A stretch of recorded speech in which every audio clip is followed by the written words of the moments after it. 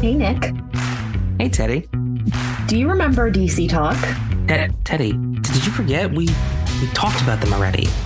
But Nick, there's more. Oh, God. There's more? Welcome to Oh, God, I Forgot About That, the podcast that explores artifacts from turn-of-the-century Christian culture. Today we're introducing Oh, God, There's More, a quick segment where we chat about things that didn't quite fit into our other episodes. This is so exciting. Our first mini episode. Yeah, I love this idea. We've been talking about this for a while, and I'm really happy that we're going to get a chance to discuss new things together, or I guess return to some things. Yeah, absolutely. I think that what we're seeing this will be is a time where we can kind of pick up something that we just didn't have time to really cover in a prior episode. Probably most of the time it'll end up being like a song from an artist that we covered or, you know, a particular film or something.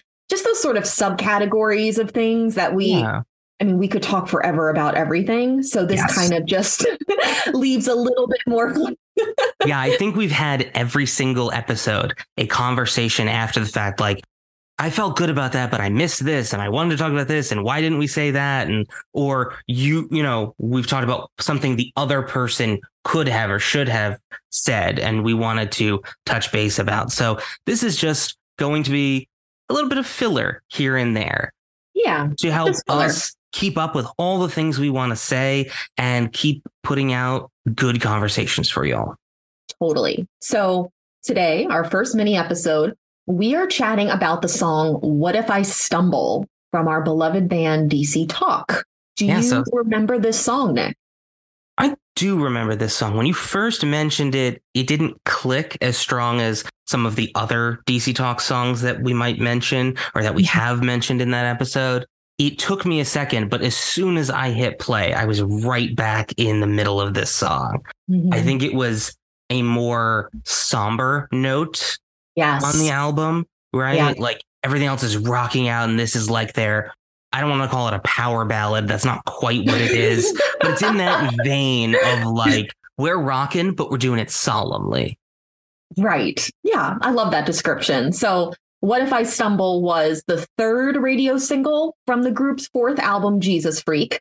It was a #1 song on the Christian radio for about 2 months. And the song has also been kind of redone numerous other times on different DC Talk albums in the future. We covered the song and phenomenon that is Jesus Freak extensively in our very first episode. Aww, so long ago. Go and listen to that if you're a fan of DC Talk and you want to hear a much more in-depth analysis. My God, was it in-depth? That was when we were in our, almost like over 2 hours. Yeah, we were at about 2 hours of that. That's our longest episode. It is also, ironically, our most listened to episode. I'm giving it just the fact that it's the first episode. That's probably why. Okay. Yeah. So anyway, we covered in that very first episode, which again, you should go listen to, even if just for memory's sake. We extensively covered Jesus Freak, but we did not have time to get to all of the songs on that album. And we were also very much, the point of that episode, at least from what I recall, was very much also to unpack the whole phenomenon of Jesus Freak beyond just the song. Mm-hmm. Yeah. So we didn't get a chance to talk about What If I Stumble, which is why I jumped at this opportunity to talk about in the mini episode, because it was actually one of my favorites as a kid. Oh, okay. Yeah. So you are spot on. I think you used the word somber. It's absolutely distinctly more somber than any of the other songs on the album. It's musical and quiet. It's considerably more melancholy in tone. Unlike Jesus Freak, it's a much more sadder, reflective style, and arguably not as victorious either. I don't think that. I think it does a good job articulating a particular struggle Christians have, but it's not nearly as empowering by the end as some of the other songs on that album are. Interesting. So my sort of mini thesis about this is that the song gives voice to the anxiety believers felt to live a godly life that would point non-believers to Christ. And it's also an artifact that fits within this larger culture that was continuously perpetuating and justifying that anxiety. Interesting. I really like that. I think we've talked a lot about the like impulse to noun be a witness, right? Mm-hmm. But I don't think we have really talked about the kinds of unique anxiety that produced, aside from like performance error styles of sin, right? Or misaction. There was this, and I don't want to steal your thunder here, but there was this like impetus that if we failed, if we made a mistake, it wasn't just that we were doing something to tarnish our own souls. It was that we were potentially jeopardizing the souls of others. Yeah. Yep. Because we were being a poor witness. Yep. The souls of others, and also misrepresenting or tarnishing the name of all of Christianity, which is such an oppressive group complex, like, for goodness sakes. But so let's read, actually, could you read the chorus? So this is just what's sung over and over again. Again, it's more somber, slow. Take away all the rockiness that is Jesus freak when you hear these lyrics.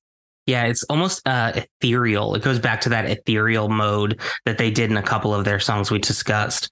I think it's Kevin Mack singing too, which his voice just like really adds. I mean, his voice caters to that particular style. Yeah, really for sure. Well. Yeah. What if I stumble? What if I fall? What if I lose my step and I make fools of us all? Will the love continue when my walk becomes a crawl? What if I stumble and what if I fall? What do you think of that?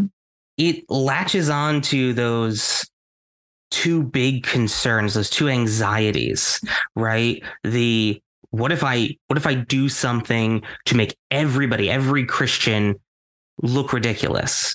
What if I do something that harms another person, that like keeps them out of heaven or puts them in hell because of my actions? Yeah. And then that follow up immediately, will the love continue when my walk becomes a crawl? Like, it's also the like staying power of God's love, right? Like, you have to do these good things to stay in the purview of God's love.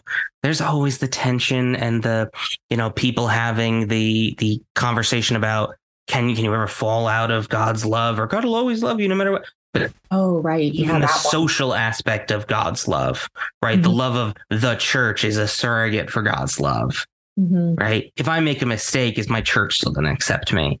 Are my parents still going to accept me? Are these people who are in my friend group and call themselves Christians, are they still going to love me if I'm stumbling, if I'm falling, if I'm knocked prone, to use a D&D phrase? I have no idea what that means, but that's okay. It's okay.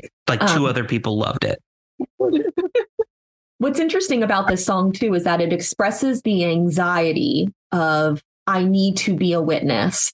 And it's also kind of brilliant because in the same breath, it also continues to confirm the belief that the church has at the time, maybe still has, that the world is in fact watching with bated breath, at our actions, or was our actions, whatever. I still say our. I still use the collective phrase our and we, which there's a lot to unpack there. So a phrase right before the chorus in the earlier part of the song is, I see the trust in their eyes, though the sky is falling. They need your love in their lives. Compromise is calling. See the trust in their eyes. They need God's love in their life. On one hand, sweet. On the other, so patronizing. Yeah. Oh my goodness. It's invoking that like trope that the only moral that a non-believer could have is the one that they acquire by watching the Christian. Or that non-believers have no sense of answer except for that which Christians give. And even if they vocally deny it or vocally decry it, it still comes back to they're getting it from us, the Christians, right?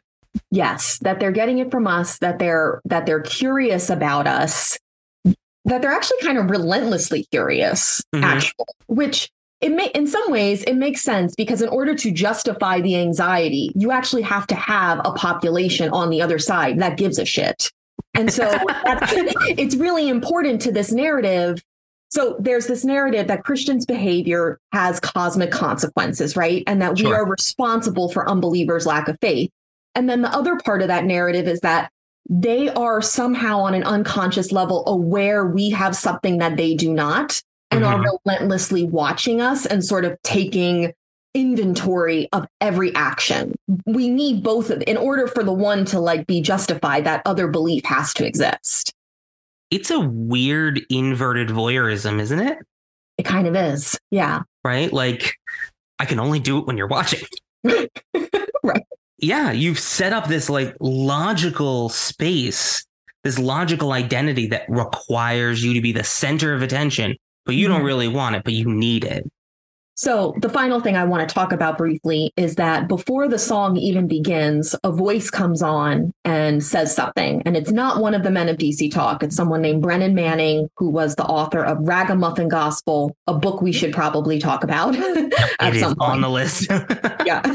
So before the song even starts, they have Brennan Manning come in and say these few sentences that kind of set the tone. Could you read those, Nick? The greatest single cause of atheism today is Christians who acknowledge Jesus with their lips and deny him with their lifestyle. That is what an unbelieving world simply finds unbelievable. The greatest single cause of atheism. Wow, we don't have any words like padding this at all. The single greatest cause of atheism today is Christians. Woo. The insane guilt trip that is attached to that. Right. Like, these people that you don't like, they're your fault. Right. You made them. Again, it's weirdly egocentric. It is. But also self-flagellating. Yes.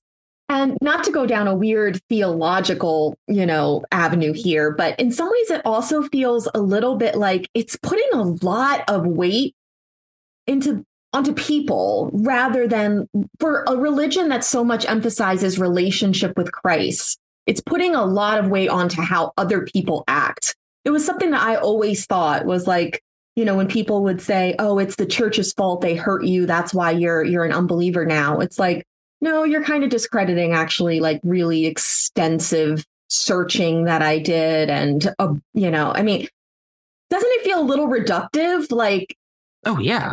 It's all about just how people are acting. That's what faith is that you could be turned off by Christ. Christ isn't powerful enough to overcome a bad reputation. You're just going to be turned off by a whole faith and lifestyle because some people act shitty. Yeah, this smacks of the kind of thing that really chafes me every time I hear it from Christians. It's that like, well, we don't want you making decisions out of your anger. Oh, listen, don't throw the baby out with the bathwater just because, there's one thing that bothers you. You can still, you are grossly misrepresenting and misunderstanding my problems with this belief system. Right. Belief system, not just a people, a belief system. I think that belief system enables people to be shitty. Mm-hmm. Yeah. But I'm not mad at the shitty people. Not all of them. Some of them I am. Not mad at the shitty people because of their actions necessarily. And I'm not making grandiose, philosophical, life-altering decisions because someone was mean to me once. Right. I'm like, this is so disrespectful to other people as sentient. Yes. Like this is a weird kind of solipsism, right? Like this is, I am the only thing that exists. Other people only exist in relationship to me. Yeah. It feels egocentric, for a lack of better words. I think that this could maybe produce some good works, if we want to say, in terms of it probably does, this perspective probably leads a lot of people to try to live better. And I suppose there's something to be said for that. But man, I listen to this song and it makes me feel sad. It makes me feel like, ugh, I do not miss this weight. Yes, absolutely. Can I quote a section that comes a little bit later. You didn't have it on the docket, but I want to bring it in because I think it's relevant. This is about a third of the way through the song. Father, please forgive me, for I cannot compose the fear that lives within me or the rate at which it grows. If struggle has a purpose on the narrow road you carved, why do I dread my trespasses will leave a deadly scar? See the fear in my eyes. Like you said, that weight, it's just, again, even the like trepidation to act because you might make an error. Mm-hmm. Is that the thing being conveyed? There's even like a notice to that fear. I think it's just unfortunately all too telling of what the hyperfixation with one's individual performance does to the psyche and even like to your ability to act meaningfully in the world. Right. It's entirely inscribed by this fear. Yeah. Yeah, absolutely. Sorry, that wasn't too happy. Yeah. I feel like in comparison to Jesus Freak, which although obviously has its problems, it just is so much more like empowering, I guess is the word I would use. Yeah. I feel like when I think of this song, I think of it as it's a song that both justifies and gives voice to this really pervasive anxiety in the church at the time. It gives voice to it. And it also, I mean, again, perpetuates it, it legitimizes it, you know, and says that basically almost being a Christian, this is something you should be feeling. Yeah. That's the way I see it. Yeah. Yes. Yeah. Well, thank you all for listening to our little addendum episode. Hopefully these will be something you enjoy. Please let us know on social media, Instagram, Facebook. We'd love to hear your thoughts. Maybe there are some things from episodes that we've discussed in the past that you would like to hear us return to in these little mini moments. Yeah. Thanks so much, and be ready for a full episode to come out in the coming weeks.